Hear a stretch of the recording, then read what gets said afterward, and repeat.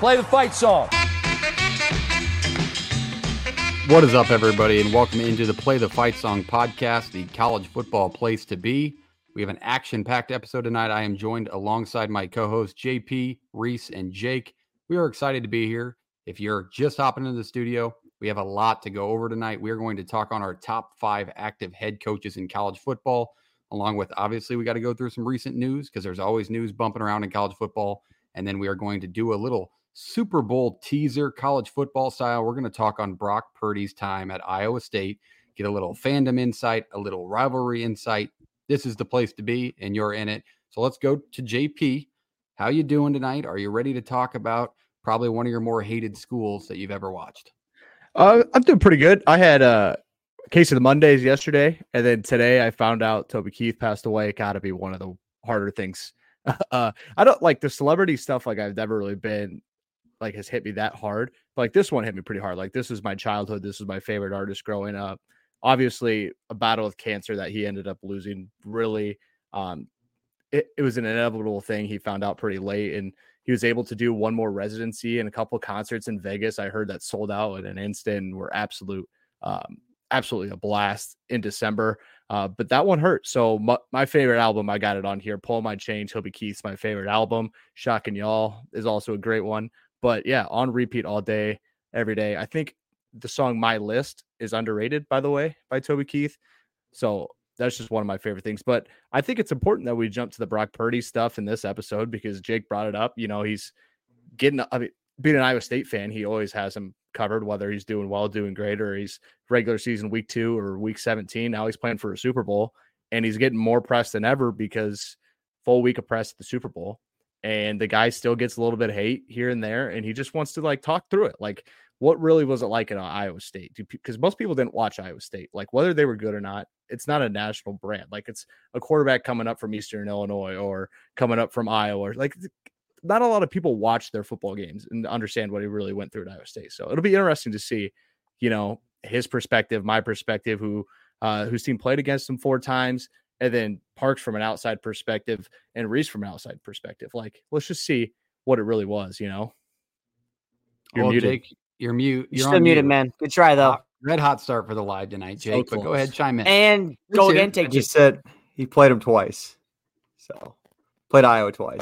And I didn't want to talk before we got started. I didn't want to pull a Reese. Well, that's fair enough. We'll go back. Why are we calling? Let's go to Reese. Calm down.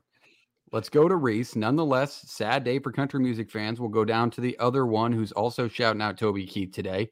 Reese, how we doing? Obviously tough news, but hopefully you're excited to talk a little college football. Yeah, well, it was sad. But as Jake, we have some great videos of me, you, and Caspi. Should have been a cowboy. I mean, just some all-time videos. Shout out that guy.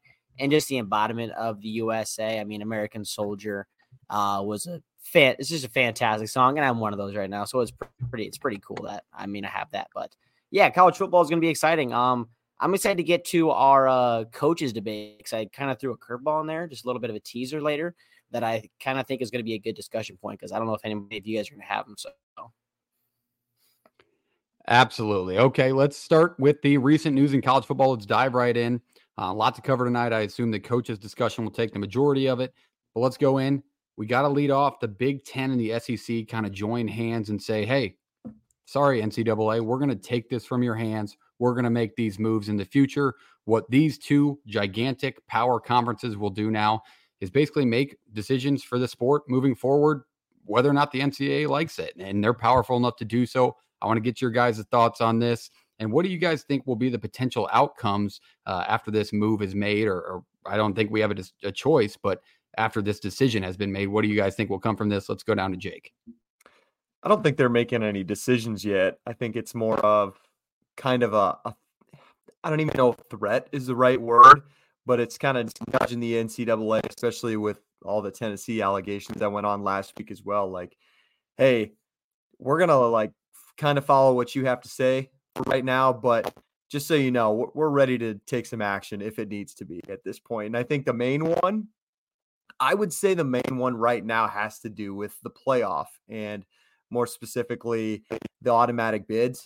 So right now, for those who don't know, there's 6 automatic bids because they were thinking one group of 5 and the 5 power or the Power 5 conference teams.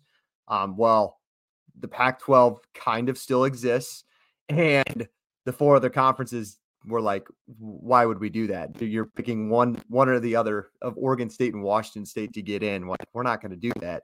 So they voted against it to go 5 automatic bids and 7 at large. Well, come to behold, the only president that is upholding this from the College Football Playoff Committee is Washington State's president. So they're trying to hold their peace, probably just get some money out of it. I don't really know all of the tactics into it, but I would imagine that this alliance, or whatever you want to call it, will come into a factor. I bet the biggest thing that they're trying to get accomplished is automatic bids and who's basically allowed in. JP, what do you got? I think another part of that, I'd love to be in that room just to hear like the personalities clash, right? Like between the SEC and the Big Ten. Like I saw somebody referred to it as like the Bloods and Crips, where the 2 guys are holding up the bandanas tied together, and it's like the Big Ten, the SEC. It's like, because they've hit each other's throat forever, right? Like who's the power conference, who really controls the rights, who is worth more money, who gets more teams. It's like, at the same time, I think they're also a combining force against the NCAA, and kind of saying that it's in response to what's going on in Tennessee. Is it? Probably a little bit. I'm not going to say it's not. But at the same time, a lot of it is just like, where do we go now? How do we handle this? Because we hold the power here, whether people like it or not, and whether it's fair or not. That's just the truth of the darn situation. So I'd like to see what actually comes out of it. And I don't know when these meetings end, and like after they kind of go through this, like say in 6 months or 3 months, what really comes out of this to the public eye? That's what I would like to know. Like, that'll be interesting. I don't think anything in 6 months. I think this is at least a 2-year deal down the road. Well, it can't be, because in 2 years, you have to, or probably in a year, you're going to have a playoff format, because it doesn't run for more than 2 years, right? So like, they're not going to agree to a new one. So it's going to have to come out quicker than later, you would think, I guess. Yeah. But I don't know. What do I know? I mean, I'm not in the room. Right now, they have like the chalk teams in there that are going to that gives them the power to basically say this. It's going to take a couple of years of success within the 12-team playoff for them to keep this power. I feel like God forbid an ACC team comes in here, takes up and dominates the Big Ten and SEC in these playoffs, and then you kind of lose your willpower. But they do have the bigger brands, which make the most money for the NCAA. Mm-hmm. So you're kind of at the hands and feet of them. But Reese, what do you got on this? I mean, ACC, they're a little bit out left to dry here with Syracuse. What do you take on it? I really don't know what to think. Like you're talking about, like we're still a little bit away from figuring something else, or from figuring something out about what it's really going to be. Yeah, the others, but it's also like when the ACC was ACC in the Pac-12, like they kind of had their alliance or whatever. It's like that really didn't really amount to anything, and obviously didn't, because look at the conferences right now. So it's like, is these guys' word really ironclad, or is this just kind of a thing we're saying right now because it does seem like we're the top 2 dogs? So. Fair enough. All right, let's go on to some coaching changes. There's not too many moves now. People are kind of settling in. Obviously, Michigan is the most recent move, and so that includes a lot of moves outside of the head guy leaving. Kirk Campbell is the new head coach. He was a former analyst for the Wolverines last year. He will move into the OC position. I'm sorry. And then we will go to sorry, I'm rolling through the list here. Hey, we're human. We're human. Jeff Hafley will move from Boston College into the NFL. Rumorings along come with Chip Kelly, who will have, I don't know. What do you guys think on Chip Kelly? You think he's going to be an NFL guy? It seems like his time is looking like it done in college football. It doesn't really seem like he wants to be. He wants to be in college football. Yeah, and that's what I took away from it as well. Yeah. And then Washington hires Steve Belichick for defensive coordinator and Brennan Carroll at the offensive coordinator position. So it seems that their 3 main positions are now set. From this list, what do you guys take away? What's your biggest hiring? And what do you think will be the outcome of these hires? JP. Jake, I think we talked about, or maybe we listened to some stuff and kind of saw the same stuff, but the Hafley thing wasn't necessarily just to get out of college football. It sounds like they actually paid him a good deal better. I can't remember off the top of my head what his contract was at BC, but it is tough for me to look at BC now, because I thought Hafley was a good guy. Like, I thought he was a good coach. They had some good years. Maybe he didn't hit some expectations certain years. I'm thinking like Jurkovic's junior year, right? Yeah. But it is interesting to see another coach leave, and then the Kelly rumors go around. So like, what do you really get out of it? I think a lot of coaches are either tired of the schedule, tired of getting overworked a little bit, maybe, and at the same time, just better jobs for some of them. Like Boston College isn't a top level football job, but the Green Bay Packers are in the NFL, right? So, like, there's probably going to be more, but I would be shocked if we start to see them. This isn't done by March-ish, I would assume. Well, you talked about it last week when we were talking about Harbaugh? Like, I think Reese was asking you, why would he leave? And you listed off like 3 perfect answers. You don't have to recruit. You don't have to spend a ton of money to get these kids to come play for you. In Hugh Freeze's case, you don't have to go online and play video games with them to just try to convince them to stay. Like, yeah, you want to be a head coach in college football, but doesn't a defensive coordinator position in the NFL sound way better and way easier?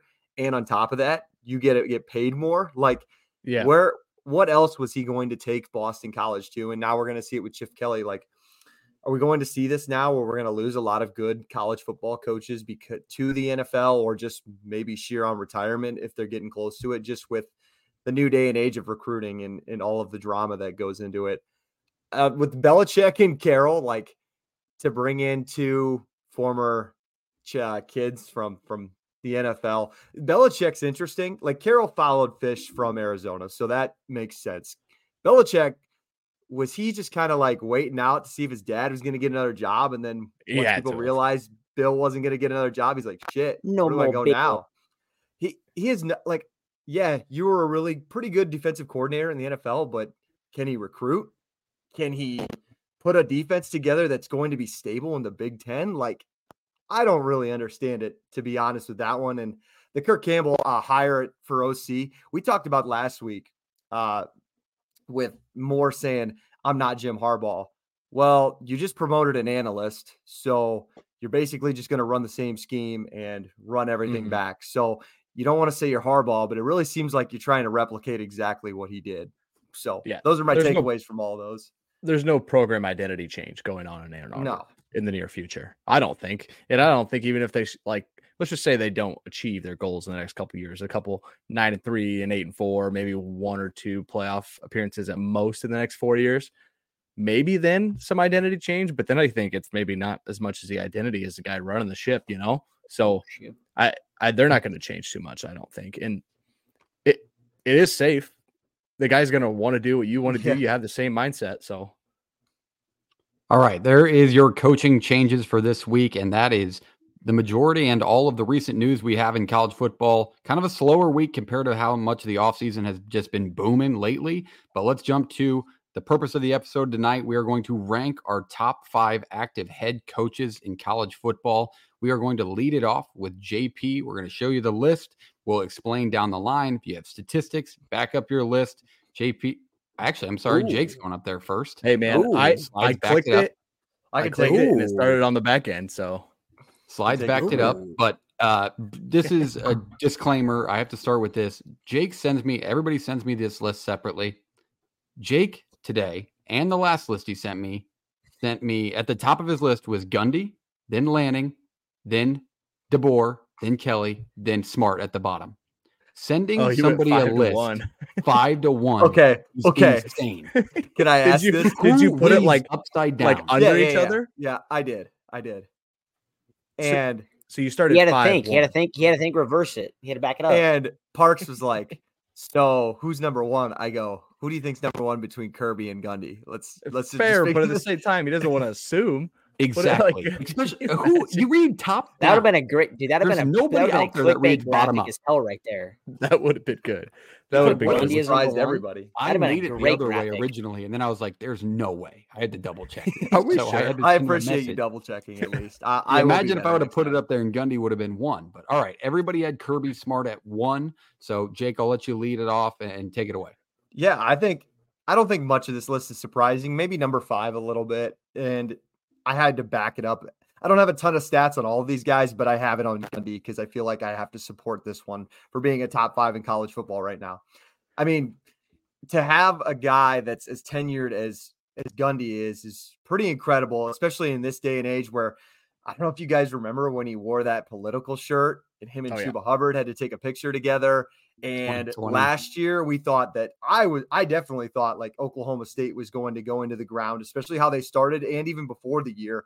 I just thought with no NIL support, you didn't really hit the portal too much.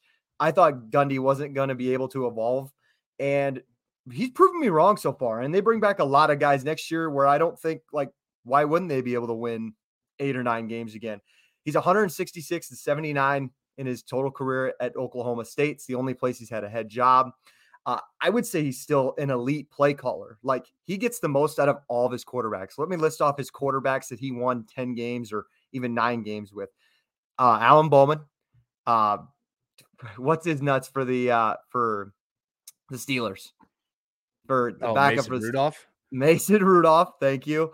And then, God, what am I thinking of 2011? Brandon Weeden. Yes, Dog. Weeden. And then look at Spencer Sanders. Spencer Sanders went on to Ole Miss and didn't get the starting job there. So 4 guys that are either poor with NFL careers or didn't have one at all, and he still maximized their potential. He's a 3-time coach of the year in the Big 12. He was in Eddie Robinson coach of the year in 2011. 18 straight winning seasons. That's incredible. 8 10-win seasons. The one disappointment I think you could mark on him, he's only got 1 conference title, but that was also in a South division with Texas and Oklahoma. Who knows what he could accomplish in the new Big 12. He's got 28 wins over top 25 teams in the playoff era. So that's why I got him at number 5. He continues to be strong, and I don't see Oklahoma State really slowing down as long as he's there. Dan Lanning, plain and simple, I think he's the best, youngest coach in college football. He's an elite recruiter. I think he's an excellent motivator, and I don't see why he won't be in playoff contention with a 12-team playoff every single year. I have this team making a playoff easily next year. I think they're one of my top 4 teams in college football. Kalen DeBoer, out of all this list, I think he's the best play caller in college football. He's got to be in there. Offense is a huge piece in the modern day of college football. He's the best one that calls plays. And I think for him to be regarded by Nick Saban, I don't know, for everything that came out on him, I think that really speaks on how high he is. Brian Kelly, I think he's in your guys' top 5. Not sure where he ranks, but I don't think he gets enough credit. He's 165 and 68 in his career FBS record. He made 4 playoff or national title appearances at Notre Dame. I don't think people understand how hard that is, especially in modern day and in recruiting at Notre Dame. He won a divisional title at LSU in his first year. And I think Josh Pate said it last week. If LSU had even a relevant defense this year, just, I would say competent's a better word, they would be probably in the national championship, if not a national champion. That's how good that offense was this year. Yeah, I put him in the playoff, but I thought they were going to have one. But, coaches' kids, I had him in there too. Up. Let's see what he can do with the new staff this year. Maybe he can take them to that playoff. And then last, Kirby Smart, I don't think. Yeah. I don't think anybody's got to back him up here. Yeah. I just like Kalen DeBoer being the best play caller. I think right now there's a guy on this list. It's not on this list. It's pretty damn good at it. You know who I'm thinking of without saying it? No, I don't know. I am trying to think. Okay. No, hey, is it going to be on your list? Next list? Yeah, guarantee. But I'm pretty sure it's on the next list too, which I'm pretty sure is Reese, right? I have no idea what order this is going in. Let's talk on this Gundy thing for a second. Because whoa. What? Give me a chance, because I got Gundy on there as well. Spoiler alert. But I didn't want to I wanted to rebuttal, then you were gonna have your opinion on the back end on your side. So I was just gonna say, I see what you're saying, and you obviously were prepared to defend it. And I don't think there's anything wrong with that. I think what you're saying is it's a program that's not a perennial powerhouse, but it's become a perennial winner. I also didn't want to they win a lot of football games. No, 100%. I didn't want to put all national title contending coaches in there. I wanted to put there are jobs that are hard to win at, and there are jobs that squeeze everything that they can get out of that job. Absolutely. And I really think Mike Gundy is one of those guys. I don't think Oklahoma State has to be a national championship contender. And to be honest, he's one bad night in Ames from being probably a national championship coach in 2011. So that's even the crazy thing to think about. You don't just roll into Ames, Iowa thinking you're going to win. Some would say. Some would. Depends on the year. To the next one here. It is Reese. All right, Reese, Yep. take us through it. All right, so Schaefer mentioned number one, obviously, that we don't need to talk about that guy. Number two, Ryan Day. You're going to look at what this guy did in the portal last year, and people forget this is a guy who was a 50-yard field goal away a couple of years ago from taking down that Georgia team and then going to a national championship and probably handling a TCU team. So that's another coach who very well is able to win a national championship, I believe, in the next 3 or 4 years. Shit, even this year, we'll see what they can do with the guys they bringing in. And number three, Kalen DeBoer, you're looking at a guy, we talked about him when he came down, but he's 104 and like 12 in his collegiate career as a head coach. And he's doing that stuff. He just did that with a Washington team where they're not a perennial powerhouse in the Pac-12. He brought guys in, made it his own team. And now you're giving this guy all the power and resources at the University of Alabama. There's no way that university is going to go anywhere. That guy's bringing his coordinator with him. The guy just knows how to win. It's going to make it his brand of football. And like Shaver just mentioned too, if you're getting the tap on the shoulder from Nick Saban, like, hey, this is the guy we should get, that guy's probably a pretty good football coach. So I got him at number three. And then number four, Sarkisian. I got him at four just because I think they're going to be a team that they're going to be relevant for the next number of years, because with the Saban being gone, Texas gets elevated, I believe, and all the boosters and numbers they got. He's also bringing in players. He's doing very well in the portal. Getting that fan base back to a college football playoff, I think, is huge for them. And just to see what he has kind of progressed as a coach from the past when he was at USC, had the struggles. The first couple of years at Texas wasn't really what they were hoping to be. But I mean, you look at what he did this year and going into the University of Alabama and beating Nick Saban on his home turf. You got to be a pretty damn good football coach to do that. And then number five, I got Dabo. I thought this would be kind of an interesting one. I don't know if anybody was going to have him just because of the irrelevancy, I would say, Clemson seems to have lately. But here, I'm going to come with some facts here, Schaefer. All right. In his 16 years, he's 170-43, two-time national champion. And who did he beat those 2 times he went? Nick Saban. Lost to him twice as well. 8-time ACC champ, 3-time Bear Bryant Coach of the Year, 12 straight 10-win seasons. This last season was his first season without 10 wins since 2010 or 11, I believe. And then from 15 to 20, he finished within the top 5 rankings at the end of the year. The guy has not adapted to the portal, but he is still a coach that was rivaling Nick Saban in Alabama for about a 6-year window.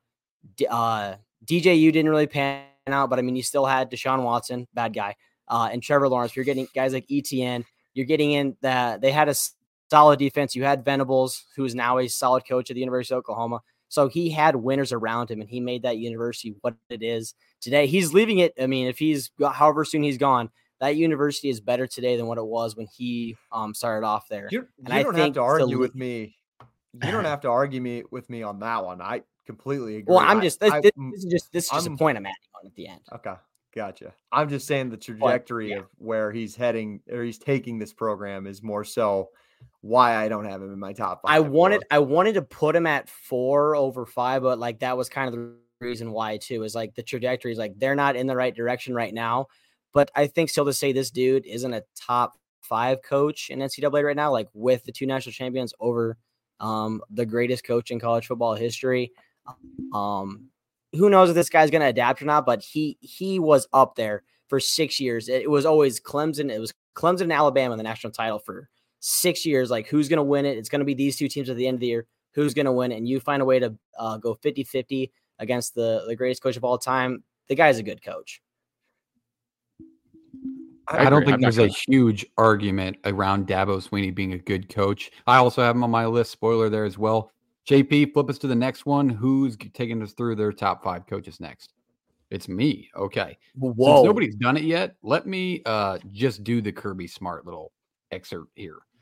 Kirby Smart is 94-16 as a head coach with 6 SEC championships, 2 national championships. He's 9-2 in bowl games, 5-1 in the college football playoff, 3-time SEC Coach of the Year winner, and 1 Broyles nominee and that was in 2009 when he was at Bama as a defensive coordinator.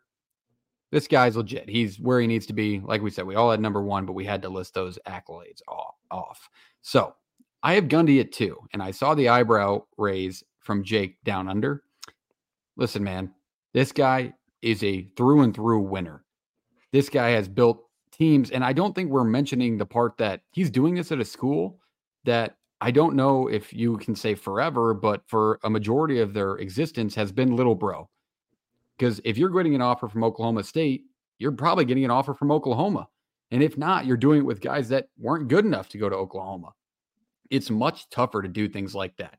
Jake and JP, you can probably somewhat agree. It's tough when you have competitive schools within the state, when recruiting wise, developmental wise, to get those kids, it takes a lot as a head coach.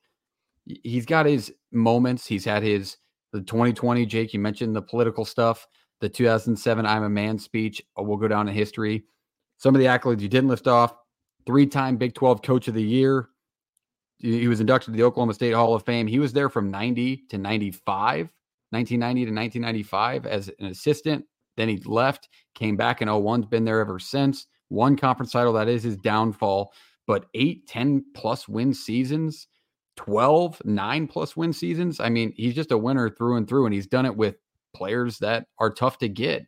He's Little Bro. He was 4-12 against Oklahoma within his first years, and then he rattled off like 6 straight wins in the modern era of college football against a blue blood powerhouse in Oklahoma. So I love Mike Gundy. I think he's one of the greatest of all time, and he's just a winner through and through. Dan Lanning, same exact reasons as Jake. Best young coach in college football.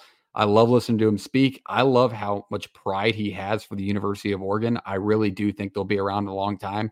And he has this Oregon Ducks team ready to go in the Big Ten. Like that is 100% a contender to win the Big Ten next year with Ohio State and Michigan and what they've done over the past few years. So love Dan Lanning.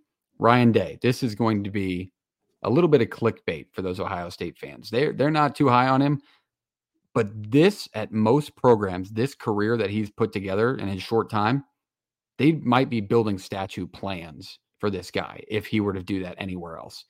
The whole started on third base thing, I can hear that argument. I can. But 2 Big Ten championships, 3 Big Ten East championships, which basically wins you the Big Ten, 1 Big Ten Coach of the Year. And like I said, those statue plans, he's 56-8, man. He's 56-8, and they kind of want his head. Now, there's other coaches in the past that can't win the big one. They've worked out if you stay with them. So I think if they stay with Ryan Day, he's still getting the recruits. They're still wide receiver U. He's still sending guys to the NFL that are starting as rookies. He's a good head coach overall. Dabo, Reese nailed it on the head. He's been there since 2009.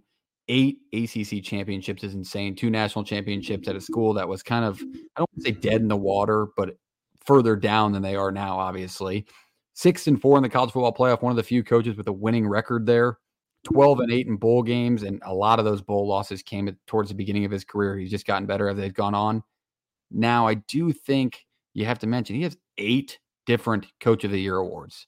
Obviously, you got the Bear Bryant, Eddie Robinson, ACC Coach of the Year awards. I think he has 3 or 4 of those. I didn't write that one down, but 8 different Coach of the Year awards. These are my top 5 active head coaches, and I think Kirby is obviously the best, as we all do. But that's my list. I want to hear it. I know we're gonna have some Gundy hate here. But I just got a thing. I just had a thought. If you guys would just blind resume Mike Gundy and Kirk Ferentz, do you think you could tell the difference between the two? The answer is fuck no. Do you think you can tell the difference between Mike Gundy? Like if you blind resumed, if he was pretty quick to defend there. He's got records, a better winning percentage. How long they've coached. Like I will say, players are better recruiting, how they finish the year. Like I don't think you can tell the difference between the two. No, I agree, Reese. But the one thing, the difference between one or the other that I would argue, and I think Cam made a good point, is that Oklahoma State. Well, I mean, when he took over, they weren't very good. And granted, yeah, Ferentz took it over after the debacle of the Fry era, but it was still like the 80s and 90s. Like Iowa football was a perennial power under Hayden Fry, whereas I feel like Gundy kind of brought up Oklahoma State to where they are today because of solely him. But I don't know if that's even an argument. No, I agree. He's a great coach because of you being able to recruit. Like when Parky said you are the little brother compared to Oklahoma, but like I just kind of had that thought in my head. Like if you would blind resume those two, I feel like I'd have a hard time distinguishing between the two. Sounds like graphics championship somebody needs to wise, I would say, yeah, that can happen. But championship wise, I would say yes, they're dead on. I think you nailed it, Reese. But it's the overall being the little brother, still competing, Yeah. and I don't know, man. JP is going to take this with a ton of salt, but those teams that were good at Oklahoma State felt more like a threat than the 10-win teams that Kirk Ferentz has had at Iowa on the national scheme of things. Offensively, yeah, because they're just more. I mean, everybody respects offense. Like if you're more, if we're playing that fucking game. If we're playing that fucking game, it's just because it's a little prettier. I mean, like that's what I'm saying. Offense, it's defense, more appealing to the eye. It's more appealing to the college best teams. Ferentz's best teams in like the Brad Banks team in 2002, right, was nationally recognized. Like they legitimately were a game away from playing for a national title. And then like you go into 15 or 16, they win that, they're in a college football playoff. That's more than Gundy would have. I mean, again, I know that it didn't happen because he was a play away as well, but like they both have 8-10 win seasons. They both have 1 or 2 conference titles. Ferentz's winning percentage, I think, is a little lower if off the top of my head than maybe Gundy's is. But like the little brother thing doesn't matter that much because we're not vying for 4 or 5-star talent in this state. We're trying to get 2s and 3s and keeping kids home. So like, and like, obviously it's more, if you're going off that, then what Campbell's done is a bigger deal than anything because that program talk about in the shits and now is a favorite for the future of the Big 12, like for the next 5 years. Right. So I don't know. I think if you stack them on paper, you would see the end of this argument goes down to way to go, Jake. You killed our only hope that they would have had a national championship appearance in 2011 when Iowa State beats them. So way to go, Jake. You killed our own Steele James, the quarterback then. And Baylor. You can't score from the 1-yard line 7 times. You don't deserve to go play for a college football title. Oh, God, that was ridiculous. That stretch. But then I will say that's Oklahoma State fandom. That's what it is. It's heartbreak. The one comparison I will say Gundy and Ferentz have is that, especially nowadays, their fan bases say at least 4 or 5 times a year that they both need to retire or just give up coaching college football. Yeah. So that's true as well. That is true. Just adapt, man. That's all we want. Just adapt. Be a part of it. There's my list. I haven't watched the press conference today, by the way. So, like, if anybody has anything to say on that, people in the comments or whatnot. I don't watch anything. I haven't watched it yet, so please just leave me alone. Don't say anything. Okay. So we're not supposed to say anything. I was going to say, I would. You're going to be excited. I'll tell you that. All right, JP, give us the list and reasons why. Yeah, I mean, I think you did a good job, Parks, running down the Kirby Smart stuff. But when a guy wins 2 national titles, arguably a play away from a 3rd, and then he, had a chance this year, just like you lose the SEC title game as an undefeated, you don't get in when there's 4 teams. That's just kind of part of it, as a weird year as it was. I think that's number 1. Number 2, I still have Brian Kelly because he didn't just walk. I know he walked into LSU with a lot of resources and a school that was, just coming off a national title not too long ago. They have everything you could possibly want, but him flipping this program and flipping this culture as quick as he has tells you something, right? Even after all the crap that's come out about him. And like, as soon as he got on campus, he was just getting all the hate in the world. Well, kids want to play for him. That's why they're going there. Kids are staying there, right? Kids are transferring there. So like, he is very good at what he does. And he's done it for a long time in Notre Dame. He's done it for a long, like national scale, top 5, top 10 teams for a long period of time in 2 different schools. So that's hard to do, right? Number 3, I have Sark. A lot of the reason I have Sark here, I could hear 3 and 4 being flipped. I really could. And it wouldn't be that hard to convince me, but I had to go a certain direction. And I think what Sark has done to really take the pressure that is Texas and is being the head coach there and then transition them into a winner. And, I kind of think they should have played for a national title this year. I was that high on them. But that's a lot of pressure to take in and then to continue to recruit there and then make it a destination for kids to come play there. There's not a lot of big names that have left Texas. And like Malik Murphy probably wanted to stay, but you just bring in too many talent. Like somebody's got to leave. Only one guy gets snaps on Saturdays, right? And he just continues to be a destination for people and be a part of a culture that has really accepted him and he's accepted it and taken, all the pressure on the nose. So that's why I put him at 3. 4, Ryan Day is dealing with all the same kind of pressure, but he didn't have to develop the winner as much, right? But I think he is the best play caller, that a head coach that's a play caller in the country. The guy has had elite quarterbacks, I agree, but most of those elite quarterbacks didn't do anything in the NFL as much, right? Like you saw CJ Stroud light up the world this year. Obviously, the kid's talented, but the ability to scheme dudes open and just make studs out of 3 or 4 receivers for the past 4 years is uncanny. To get people open, to make sure things happen. Now, this year, you kind of look at it and he changed. He saw his team and he goes, hey, we got to play defense. The hire of Jim Knowles continually goes underrated.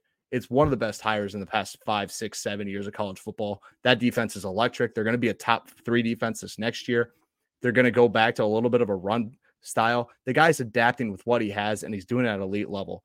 Can you look at Kyle McCord and say it wasn't quite what you were looking for? You weren't really getting everything out of him that you maybe wanted to. You wanted to get the ball out on the edges a little bit more, but you weren't able to and stretch the field. So what? You still got him to that point, right? Like you lose one at the end of the year, and it takes away. That's a 14 playoff, though. Like you lose that one, you don't play for a Big Ten title. You don't go play for a national title most of the time. But they are that talented. So I have him at 4. And then I have Dabo. Reese, you did a great job at explaining this one, because there's, even with his inability to pick the portal and like really adapt and really understand it, there's not a lot of kids leaving Clemson either. Like the people like to play for him. The guy still wins, right? Even if they've had issues, he had to reset. He had 2 really good coordinators leave him, and he's still working, right? Whether you love him or you hate him. And I'm not the biggest Dabo fan ever, but I respect the hell out of a guy that's got 2 national titles and X amount of conference titles and just continues to win no matter what. Because Clemson with Dabo is better than a Clemson without him, because I don't know how big of a destination that becomes in the future if they're not in the SEC or in the Big Ten, or they're not having a chance to really grow, right? Like how much better does it get? Because they have resources, I guess, but they can't be that developed if the guy's not leaning into them. So it's a hell of a job. And that's my 5. I could hear Gundy. I could hear Lanning. That was really hard for me to keep him off. I just want to see it a couple more years. 2 years for him and DeBoer is just not enough for me. I need more. This body of work from these 5 is better. Now you could look at Sark at Washington and at USC, and maybe wasn't quite the same, but his ability to take that pressure, I think, was a lot more than what Lanning was dealing with at Oregon, in my opinion. I think those are all great lists. I think we could probably make a collective. Obviously, Kirby at 1. I saw Brian Kelly on, I believe, Jake, was he on yours? I believe. 2 for me too. So 3 of the 4 list. I forgot all about Brian Kelly at Notre Dame and kind of what he accomplished there. And that is a entirely different animal when it comes to recruiting, because you got the academic side of it almost makes it impossible for some of these athletes. Not a shot, but just the truth. Okay. I got some honorable mentions. I was going to say too, I feel like I need to finally acknowledge it. Because we kind of went on different paths. Gundy came on here because of harder to win. How about these guys? Hard to win places. Now, one of them, mind you, isn't coaching there anymore, but you could probably had the hardest job out of all of them, and we're not really sure what's happening in that world. But first one, Dave Dorn at NC State. What that guy's done. Winning program, winning coach, bought into everything that they are at NC State. Have that one written down. And then I had Pat Fitzgerald. Like, I understand where we're at on this Pat Fitzgerald thing, but talk about a place that's hard to win. And you win 2 West titles, and you can, like, that's a program that should never win. Sorry, like straight blood out. They shouldn't win with the resources they have and the people. Well, what about, I guess the criteria depends, and you guys can roll your eyes and say what you want. But if you're going to throw Pat Fitzgerald, and even Dave Dorn, I know he's only now. Well, I'm just saying, like, if we're doing that part, hard to win. No, I know. I'm saying now that 7 years in, similar to those 2, I mean, why can't Campbell be in an honorable mention? He could. Probably. Is he still not a top 15 or 20 coaching college football, depending on your criteria? We got to run that list down, because I feel like we'd get somewhere. That's with that list. That's a lot. I know, and it's a lot to think about in the heat of the moment. But if you're thinking of like a guy who maximizes potential at, like you said, JP, and I'm not shying away from it. You look at Iowa State's history; there really isn't any, other than 3 or 4 years. And look what he's done the last 6 years. So, quickly, Ferentz, Freeze, Norvell, Kiffin were 4 more that I had. Ferentz, I want to say, because you said you argued mine a little bit. The reason I have DeBoer over Ryan Day and not Ryan Day on my top 5, and Ohio State fans might agree with me. I'm not really sure where they sit. And it's just like DeBoer's just done, again, a lot more than what Ryan Day has. Like, I hate the silver platter term and I hate the third base term, but it's kind of true. I mean, you have DeBoer, who started at an NAIA school and was playing in a national championship before. I mean, even Ryan Day was, if you want to say it that way. But I don't know. I think that I would be interested to see, and it will never happen because it's a fake comparison, but put Ryan Day in DeBoer's situation at Washington or even Fresno State. Is he still as an elite of a play caller as he is regarded as? Is that a fair question to ask? Well, yeah, I think it's a fair question to ask anytime, but like, depends. I mean, it depends on what he goes with. Like, I just think he's that good. He is, and he's great. And like, those receivers at Ohio State were drafted highly and are all successful in the NFL for probably a reason. I mean, his staff and what he's been able to develop definitely helps. But like, I would just love to see what Kalen DeBoer could have do with even last year's team. That was a kick away from beating Georgia. I think I will answer that question. I know JP didn't maybe give a straight answer, but I would say if Ryan Day was at Washington this year, yeah, I think they're just as good. I think you give him an upgrade at quarterback. I think you give him a serviceable comparison between Marvin Harrison Jr. and Rome Odunze. But I think, I think maybe even the quarterback upgrade's enough to say a little even better for Ryan Day. So I'll say yes on that. That, sure. But a downgrade. I don't know. Ohio State's defense was legit this year. I think that kind of went under the radar, but they were pretty good. But good questions. Good questions. Okay. Any closing thoughts on these? Any shots from the last beat? Reese, you're awfully quiet down there. You like everybody's list? Lance Leipold. He'd be an honorable mention. That's good. Again, Lance Leipold. Really, that's like to be proven, but like maybe like next year, a couple years, you'd be like, hey, maybe that guy. Yeah, I'll be here for the Matt Rule conversation in a few years as well. So, all right, let's jump to the question that comes off of our coach rankings. This is a fun one. Jake came up with it, so I'll let him lead it off. But college football, not just the top coaches, but any college football coach out there right now that you would enjoy sharing a beer with. What's a choice of beer that you think that coach would have, and who would you pick, Jake? The choice of beer, I'm not really sure. I think it depends on. but Reese also phrased the question this afternoon on: are we doing active or former coaches? Because I think I'll go active as well. I have both. I don't know. He doesn't seem like a beer guy to me. He honestly seems like maybe he's having something on the rocks. But is Lane Kiffin not like the most interesting man in the world? Ooh, does Aki's commercial? I don't know if we would jive, man.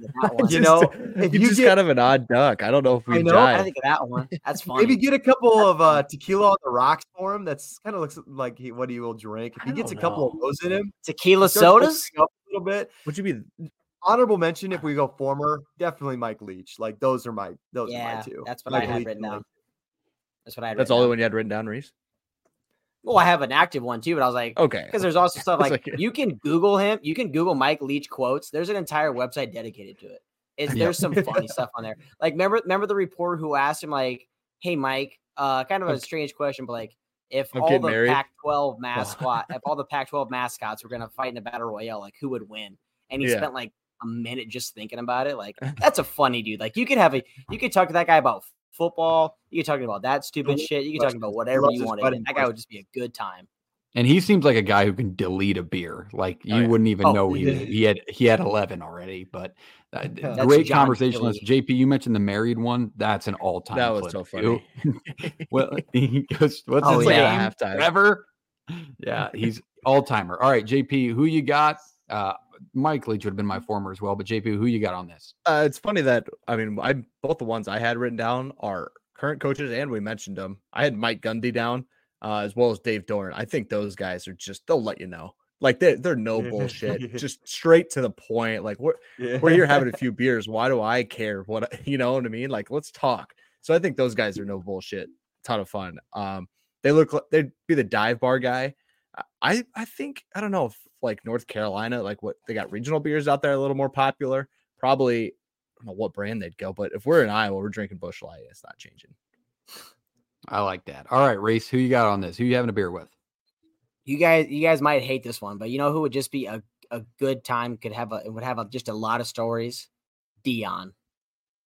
He would have a lot of I don't. stories. Dion, He dude, would. I thought about stories from the Dion, night. but That guy played in a World Series and a Super Bowl in the exact same year. Ended up losing it, but the guy was a 8-time Pro Bowler, 2-time Super Bowl champion. That guy, like, he's a household name now.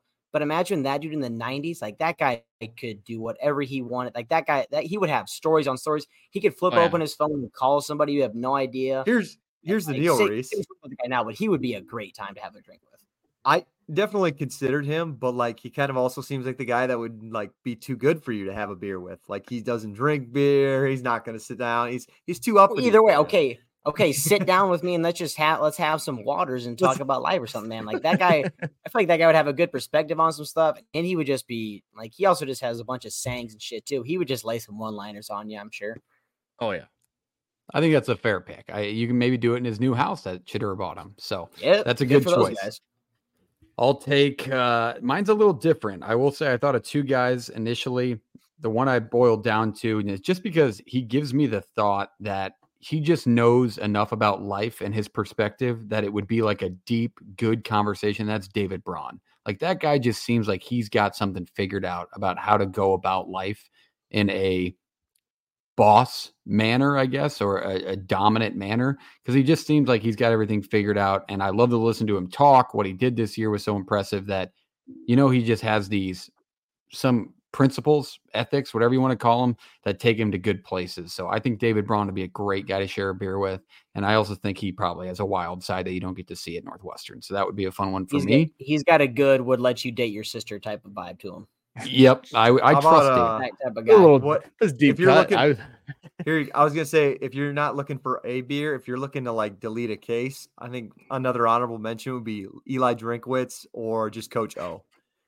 Yeah, Coach O would delete it. Coach O. I wouldn't know what he was saying half the time. I need subtitles in person. One guy that I wouldn't share a beer with, if you guys have this up the top of your head, but I don't want to be around, PJ Fleck. Maybe JP will agree. But that's a good answer. JP would rip that tie off that guy's head. Yeah, I'll pass. I'll pass on the PJ Fleck train. I think I've had seen enough conversations about himself, so screw off. But all right, that was fun. Let's go down to the discussion of the night. We're going to talk a little bit about the Super Bowl, but we got to put our college football spin on it. We're going to talk about Brock Purdy's time at Iowa State. We'll go through. We got a list of little questions here, but first off, there's so much hate going around this name, Jake. What's going on with this? Why do you think that he gets the hate that he does? It's just kind of been the MO of his career. It's just transitioned from an Iowa fan to now just jabronis who love to watch First Take in the morning. So kind of the hate has switched. It's just like, I don't know. It's funny how America works. It's like they want to root for the underdog until the underdog is king. And once people like stop rooting for the feel good story, now that everybody just wants to doubt him and he can't keep doing it. And I don't want to be that guy, but he just continues to prove everybody wrong. I agree. And not to mention, there's a lot of people on his side this week just for the Taylor Swift factor. So I think they may have been hating on him all year, but he's got a lot of fans back. JP, why do you think Brock Purdy gets the hate that he does as a person who probably hates him a lot or hated him maybe? Back or maybe loved him. Because he has the non-rewarding, I can't think of the way to say it, but he's on a team that's really talented around him, right? Comparisons came from Dan Patrick this morning is actually talking about this, right? When you look at Terry Bradshaw when he was with the Pittsburgh Steelers, like that, those teams were that good. Like, how can you not win a Super Bowl with those teams? It was kind of what was looked at him. And then Troy Aikman with those Cowboy teams, the same thing. It was a lot of like, how do you not win? Like, how you have to win. It's not because of you're winning. Wouldn't they argue like Tom Brady? Wouldn't he be this early in his career? Wasn't he the same argument? Like probably, when he replaced, but he won 7. I know, but early in his career, when he replaced Bledsoe, and everybody said it was Belichick's defense, and he didn't score a ton of points that first. Like that offense wasn't very good his first Super Bowl he won. That's just like but he didn't have the amount of talent around him that Bradshaw and Aikman did. Like, and then Purdy does right now. Like the amount of talent around him is ridiculous.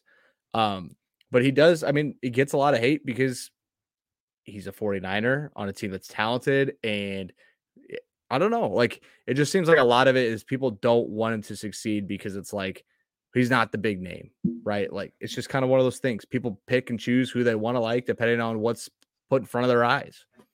In this opinion, it's Purdy's been shoved down your throat for about a year and a half now, especially if you live in the state of Iowa. Like, it's every week. The guy could throw 6 interceptions, 1 interception and 100 yards and still be a front page news the next day. Like, so like people are going to have an opinion on it, right? And it's just different in the NFL than it was in college, because in college it wasn't a national story every week. And I love them when people stick up for him hate-wise, when they say, you know, he has all these weapons. He's surrounded by great players. He's in the NFL, jackass. What is he supposed to do? Do you want him to not throw to Deebo Samuel? Like, would that make you feel better about Brock Purdy's I mean, he talent? could be like, he's good. He could be in Chicago. Yeah. That's the NFL. Like, that's the same. It's the same argument. Like, you can't say he's in the NFL. What's he not supposed to do? But he could play in Chicago where Justin Fields is, and you tell me who to throw a football to there. But he's not like, picking and choosing. That's a front office. No, it's issue. not him picking and choosing, but it is like, it's still the NFL, whether in Chicago or San Francisco. He just has all pros at 4 different positions. If not more than 4. In that situation, Justin Fields, like, anybody can like quarterback. That's true. I would argue, that's my problem with the argument, is that they see Purdy as a plug and play guy. Like, he's replaceable with anybody. And I just don't think that's true. Like, there's a reason why when everybody says that they should cut him or he shouldn't be the starter next year, there's not a single guy. Shanahan's not saying it. McCaffrey's not saying it. The San Francisco 49ers fan base isn't saying it. There's a reason, because this guy gets it. Is he the most talented quarterback in the NFL? Absolutely not. But I think he adapts to Shanahan's system well. My team, for instance, if you put Garner Minshew in Brock Purdy's shoes this year, they're not in the Super Bowl. I could list off 10 other quarterbacks. I would probably argue you put Justin Fields in San Francisco. They're not in the Super Bowl. Like, there's at least there's probably 10 to 15 quarterbacks in the NFL right now that I think you could throw in San Francisco, and they drafted a guy in the first 5 picks. He couldn't cut it out. Jimmy G couldn't cut it out. Like, we've seen this before where other guys have been in Purdy's shoes and they couldn't get it done with the talent in San Francisco. So to say that anybody could do what he's doing is just, I don't think it's true. I simply think it's not mainly, but a big chunk of it is because he comes from Iowa State and he's the last pick in the draft. Like, if this was CJ Stroud, they're not questioning it. Like, oh, this guy, it wouldn't be, oh, he has so many weapons. It'd be, oh, he's elite. But because of where he came from, which is the topic of this, that is why the hate lies in my mind. But what was different, Jake? We'll go to you on this first, obviously, with the fan opinion. I can tell you what was different. What was different in his time at Iowa State from his game now? I think obviously what sticks out is the big time mistakes, the dumb interceptions, the fumbles that obviously you always saw on highlight tapes. But what was different in his time at ISU? And then give me your real fan feel and kind of your thoughts on Brock Purdy as a player in his time at Iowa State. Yeah, when you ask me this, I'm assuming you're meaning like what was different. People are maybe wondering who didn't pay attention, like, why didn't this team win a national championship or something ridiculous? Like, why weren't they in a playoff? Yeah. Well, first of all, to the naked eye, for any person with common sense, Iowa State doesn't recruit on a national level. Like, they don't even recruit in the top 50 in college football on a normal basis. Like, we're lucky to have a 55th ranked recruiting class in college football. Yes. Did they have Breece Hall, who's probably the best running back in the NFL right now? Yes. Did they have Hakeem Butler, Xavier Hutchinson? They had these guys where they developed. Breece Hall had like 2 scholarships out of high school. This was all development. And it's easy to have like those guys at Iowa State, but Iowa State offensive line wise, when he was in school, was easily the bottom half of the Big 12 and easily the bottom half of Power 5 football. Like, it's not even close. So the line of scrimmage is huge for him. And that just forced him to do a lot of things that he was probably not capable of doing. He had those stupid turnovers because he felt like he needed to do too much. And I was one of those guys where, like, that Clemson game, I mean, his last play as a Cyclone is the most incredible. It's incredible stuff. It's it's one of the best clips in college football history. That is remarkable. It's It the has most to be. accurate, like Brock Purdy thing of all time. Like he's going up against a team that is superior to our talent level in Clemson, and he tries to make the most of it, and he just about does, and he gets a huge clutch first down, and he fumbles it. Like that's just who he was. I, for one, I'll admit I was a guy who didn't I took it for granted a little bit. The turnovers at times got they got annoying to me. And I'm just a guy who just didn't take that well. And obviously, like somebody said in a podcast, I think it was another Cyclone podcast I was listening to, when you're 18 years old and you step in and you're 7-2 as a starter in your first year and you take Iowa State to heights that they hadn't seen before, like everything else from sophomore year on was going to be giant expectations. And I think the expectations at times were just a little too high for what we could bear. And he had a horrible offensive coordinator. Sorry, Tom Manning. You're just awful. Manning catching strays. All right, let's go to JP as an opposing fan opinion. Brock Purdy gets to play Iowa twice in his career. What did you take away from his time there? Do you think he was an elite quarterback in his time at Iowa State? JP. That face Elite tells by me. what? I say Elite in what way? Elite Iowa State can I ask, quarterback. in whatever way you can No. Let me ask. Elite. So No. we'd have to go back. You look at his draft class. Was he not a top 15 quarterback at least his senior year in college football? Well, he was a top 255 pick. Good point, Reese. Yeah, Good pull there. Was he not? Okay, serious question. Was he not at least a top 15 quarterback in college?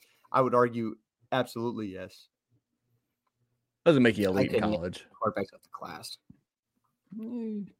Yeah, you'd have to show me the full list to go through that off the top of my head. But There's also guys that didn't. He's an elite quarterback at Iowa State level. Like he is second to Seneca Wallace, and there's not really an argument there. But he reached heights that Seneca did not. He was on better teams, maybe some teams that underachieved, maybe some teams that overachieved. It probably evens itself out a little bit. But I think just the longevity of him being there for 4 years and them still going 7-5, 8-4, I think pissed fans off.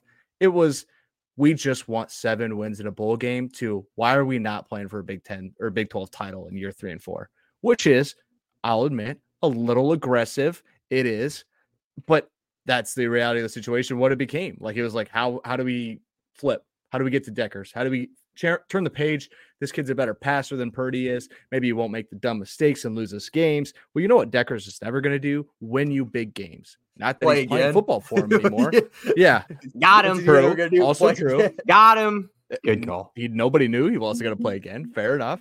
But then you go to like Rocco and people are like, dude, Rocco, here comes Rocco. What if Rocco is just Purdy 0.2? What if he's the same dude? I personally, he's playing a different Big 12. He's doesn't take the risks as much as Brock does. But I enjoy watching Rocco a lot. He's really smart. Like, he doesn't make the Purdy decisions, but I don't think the coaching staff allows him to do that either. I don't think he has that trust that Purdy did. But do you think he's going to be in 3 years be more beloved than No, Purdy? No. Will he go down better as a Cyclone, better than Brock Purdy? Absolutely not. Like, there's no Rocco Beck without Brock Purdy. As soon as they could say Brock Purdy's out the door, they're like, damn, I love Brock Purdy. But a week prior, when they still had a game to kick off on Saturday, it was like, dude, this guy is just come on, man. And I think the one thing we forget is, I think the Brock Purdy conversation at Iowa State, it's recency bias. I think that senior year just left a lot of people with a sour taste in their mouth. And the national media is to blame for it because, I mean, I love Josh Pate, but you have guys like him. Shit, the national media. Oh, my God. What do you mean? No way. They are not to blame for you underachieving the way you did. No, I'm just saying that, like, the expectations were sky high because everybody thought that team was going to be a college football playoff team. Like, there were people who. Well, they did win the Fiesta Bowl, Jake. I think that they were rightfully No, I know. Sky high. I agree. I agree. My first bets ever. Shout I out. agree. No. The expectations are sky high. No. Your And- expectations in Ames from your own fan base were higher than the national media. So you had one guy pick you to go to the playoff in a bad Big 12 that year, and you're like the national media. You can That ask the me, I people didn't on have them go to campus the and in playoffs. that city and in that fan base blew it up. There were a lot That's of what people. happened. Absolutely. Absolutely. No, I need you to say, this with me. All right. I'm confused. No, I just said it. this is your He's fan base saying- that made those expectations, not the national media. Yeah, but you could argue that like if we were saying that we were going to be a college football playoff team and the national media didn't think so, why would we have been entered as a top 10 team that year? Like we could have thought that, we return everybody from our Fiesta Bowl, but national media thought it's Iowa State. It was a fluky year. They're not in the top 10. They set us up for that. There were people that said it's Iowa State and it's Oklahoma. So any ranking What do in the you top 10, no, it was mostly everybody in Ames. Into that fan base. If you don't want to be in the top 10 in the preseason, like I don't know what to tell you. Like they were talking like a town for like a week. You're acting like and then it Iowa was State still was you. the Iowa State fans were the only people who thought that No. team could. No, I'm saying after week two, they were. Yeah, I didn't think so, but that wasn't my. Yeah, I didn't come think that. on. They were still expected to win out I mean, yeah, they could Win the still. Big They had a 12 chance to win the Big and 12 have a chance at championship. it. Yeah, I think going off of that, I just think that Yeah. going 7-6 after his senior year, yeah, it left a lot of people with a sour taste in their mouth. They thought they underachieved there, but the grand scheme of things, looking back, I mean, was 7 wins probably the style of football that they played. Yeah, That was 7 not wins. the ceiling for that team. No, 7 wins wasn't the ceiling. You're saying Yeah, like that team could have won 10. they could have, Probably should have. They played such marginal football where they could have only won 6 games. Let me introduce you to a team who plays a lot of marginal football and just won 10 games. All right. Yeah, and Right we there. did the year And before. Where we won 9 games the year before. But you had an offense that wasn't ranked 132nd. Right? So we can Yeah. win football games in marginal football, Jake. It's possible. It's possible. Except We that could do defense it. also, Brock senior You had year, a good people forget defense. that they gave up 45 to Texas Tech and 42 to West Virginia, both on the road. So people forget that. People Yeah, don't like I to bring don't- that up. I also don't know if we've seen a Big 10 or Big 12 overall conference as bad as the Big 10 was this year overall, top to bottom. Yeah, that's different. We're getting That's into fine. the 10 weeds games, of 10 that. games. Well, that was the comparison he just made to you, Jake, was that Iowa wins 10 games this year in the same Playing marginal situation that you football. kind of laid out. Yeah, marginal football, but in your defense, the Big 10 was so bad, much worse than what the Big 12 Big was. 12. that Well, year. I get what you're saying. My not saying that's outside wrong. fan perspective, and it's a little bit different because we're not rivals by any means, but Brock Purdy's career at Iowa State was elite at Iowa State, elite for Iowa State, good to great overall. I can hear both. I mean, if we're listing accolades tonight like we did for the coaches, I was going to say two-time, first team All Big 12, 20 and 21, second team Mm-hmm. as a senior All-American, Fiesta Bowl MVP in 2020, a ton of academic, he's a nerd. Davey O'Brien semifinalist, Manning Award semifinalist, 2018 Big 12 True Freshman of the Year. I mean, he has a great college career overall, but elite for his school. And as a fan, and this is a little bit different than what JP, like I just said, would say, but we used to play Iowa State. But now, as an outsider from a different conference, Daddy doesn't get mad when the son succeeds. It doesn't make me mad. I'm glad he had a good career. I want to ask that, and I want to take like the bias away, guys. If we put this guy in Brennan Armstrong's shoes at NC State, I'm sorry, JP, not to say you're not being biased here, but we're regarding Brennan Armstrong as an elite college quarterback. If we put Brock Purdy's stats in 4 years, I never said NC Purdy had State. a bad career. I never said anything bad about his college career. You asked if he was an elite college quarterback, and I'm arguing Elite he is. overall, I don't Yeah. think he's an elite. Like, if we're looking back for that year or overall, like if I look Overall. in Like, if you're- 15 like, years, if you're talking It's 4 draft years in college. class, He threw there's for not many 12,000 quarterbacks. yards. threw for 12,000 yards. I got his stats right here, Jake. Don't worry. Like I see them. I read them. Here's my gripe, my one gripe. I think because Reese said this the other day. He's like, well, I don't think many people paid attention to him in college.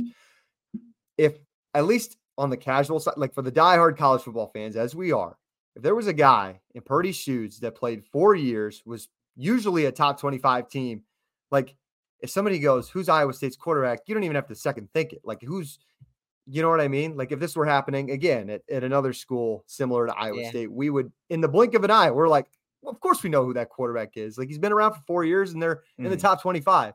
So was he well known? At least in the college football diehards?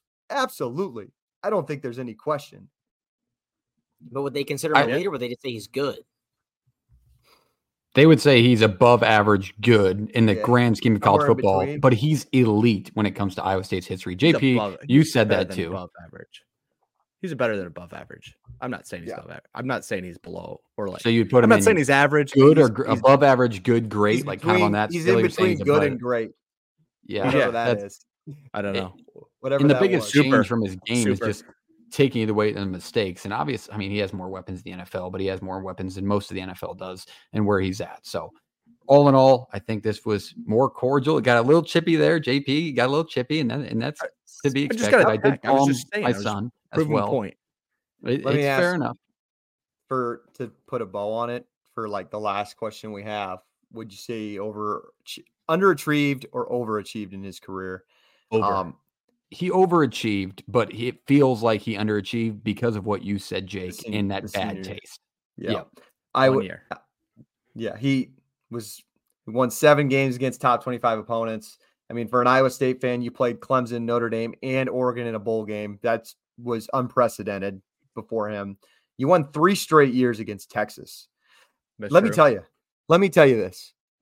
As a kid who went and saw Texas come to Ames in 2008, and they were up 50 at halftime, and we just went to Applebee's and just went home.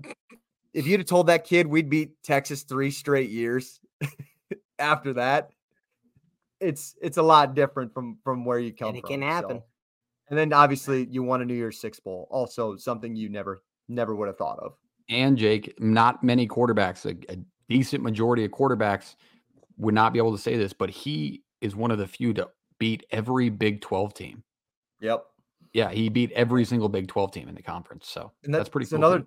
Another thing, like for that year, and obviously the Matt Campbell era, like you go into every game at least thinking you have a chance. If not, you should win. That wasn't a thing 15 years ago. It's like if we're even close to at halftime against Oklahoma, that's a win in itself. Right. The program, the biggest difference, kind of like how I'm not going to get into that. My point, I'll tell you after. But all right, that's everything. That was everything for tonight. We're running a little long here, but we appreciate you being here. If you haven't, hit the subscribe button if you're on our YouTube right now. Jake, like, comment, subscribe. I think before we go out, like who do we got in the Super Bowl? We got to at least pick as a group here. It's probably the Chiefs. I can't bet against Pat Mahomes. San Francisco. Yeah. I bet against Pat Mahomes one time, and I was wrong. Cheering for the Niners, Chiefs will probably win. I will not. I'm with that one. Cheer for the Kansas City Chiefs. Yeah, I don't think anybody here would cheer for the Chiefs. Jake, are you on the Chiefs? No, you got to be right. I really do. I've been on the train that Kansas City's just not very good this year, and I just they keep winning. I know they have the best. I know you have Patrick Mahomes. Of course, you're gonna probably keep winning, but I'm not gonna get off it like I did the Michigan train this year. I'm gonna just stay on it that Kansas City's not gonna win it all. All right, shout out Hilker out there. If the 49ers win, he's going to become the biggest 49ers fan out there in the world. So I can't wait. I would love to see. Wait. And I think we can all say in the Midwest, the Chiefs are even hated. Like if you're in the Midwest and you don't like the Chiefs, it's even more elevated than if you're outside of the Midwest because their fans are unbearable and they came out of the woodwork. They're like Cubs fans. They just showed up out of the sewer. I'm like, you weren't even cheering for them 2 years ago. You just excuse me, popping up. Reese, you were a true fan. Reese, we're not blaming you. Reese, Ryan Terrio, Mike Fontenot. Reese, we're talking about you. Anyway, funny thing. It's that classic meme from Batman. You either live yourself. That's a good one right there. Shake them. You either die a hero or live long to see yourself become the villain. Hey, he threw a no-hitter in Milwaukee against the Astros. People don't remember Aramis Ramirez. I know ball. Hall of Fame. Another thing I forgot to Go, mention, Dave. I will leave you guys with probably the worst take I've heard all year that I heard last night. And there was alcohol involved, indoor golf simulator, but I heard Michigan was not a top 5 team in college football this year. That was a real take that he tried to support Like with. what do you mean? Like Like in 2023? 2023.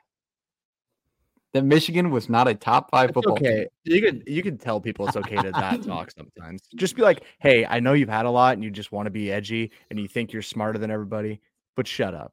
He said, if Sometimes you you think gotta Michigan is good on this for a week. podcast, that he's not listening, and we don't want your ears anyway, buddy. There's too much knowledge in here. You know, for you to you know why dudes stay great friends for a long time? Because they keep each other in check. And whoever's that guy's friends are needs to keep him in check. All right. We don't like Reese posts thirst trap. Knock him. Like, let him know. Yeah. Slap him on the hand. Let him know, guys. Let me Right? know. Jake gets out of line saying Iowa State is this or that, and they didn't hype up themselves for that year. Slap him on the hand. Keep him in check. You know? Yeah. Just got to keep him in check. We do that here. So anyway, we appreciate you being here. We have a bunch of viewers just hopping in. Hit the replay button. Hit the subscribe button while you're in here. Follow us on all platforms at Play the Fight Pod, except for TikTok, where we are Play the Fight Song. Shout out Jake for that. We're growing still on the old TikTok. Well, we're always growing. Shout out Casey for being in here. We appreciate your viewership. What's up, brother? And following. Love you. Yes, he's in the family somehow, some way. But we appreciate you being here. We'll see you next time. Jake, take us away. Receptacle for barbecues, tailgates, fairs, and festivals. And you, sir, do not have a pair of testicles if you prefer drinking from glass. A red Solo cup is cheap and disposable. In 14 years, they are decomposable. And unlike my home, they are not foreclosable. Freddie Mac kissed my ass. Woo! Red Solo cup, I fill you up. Let's have a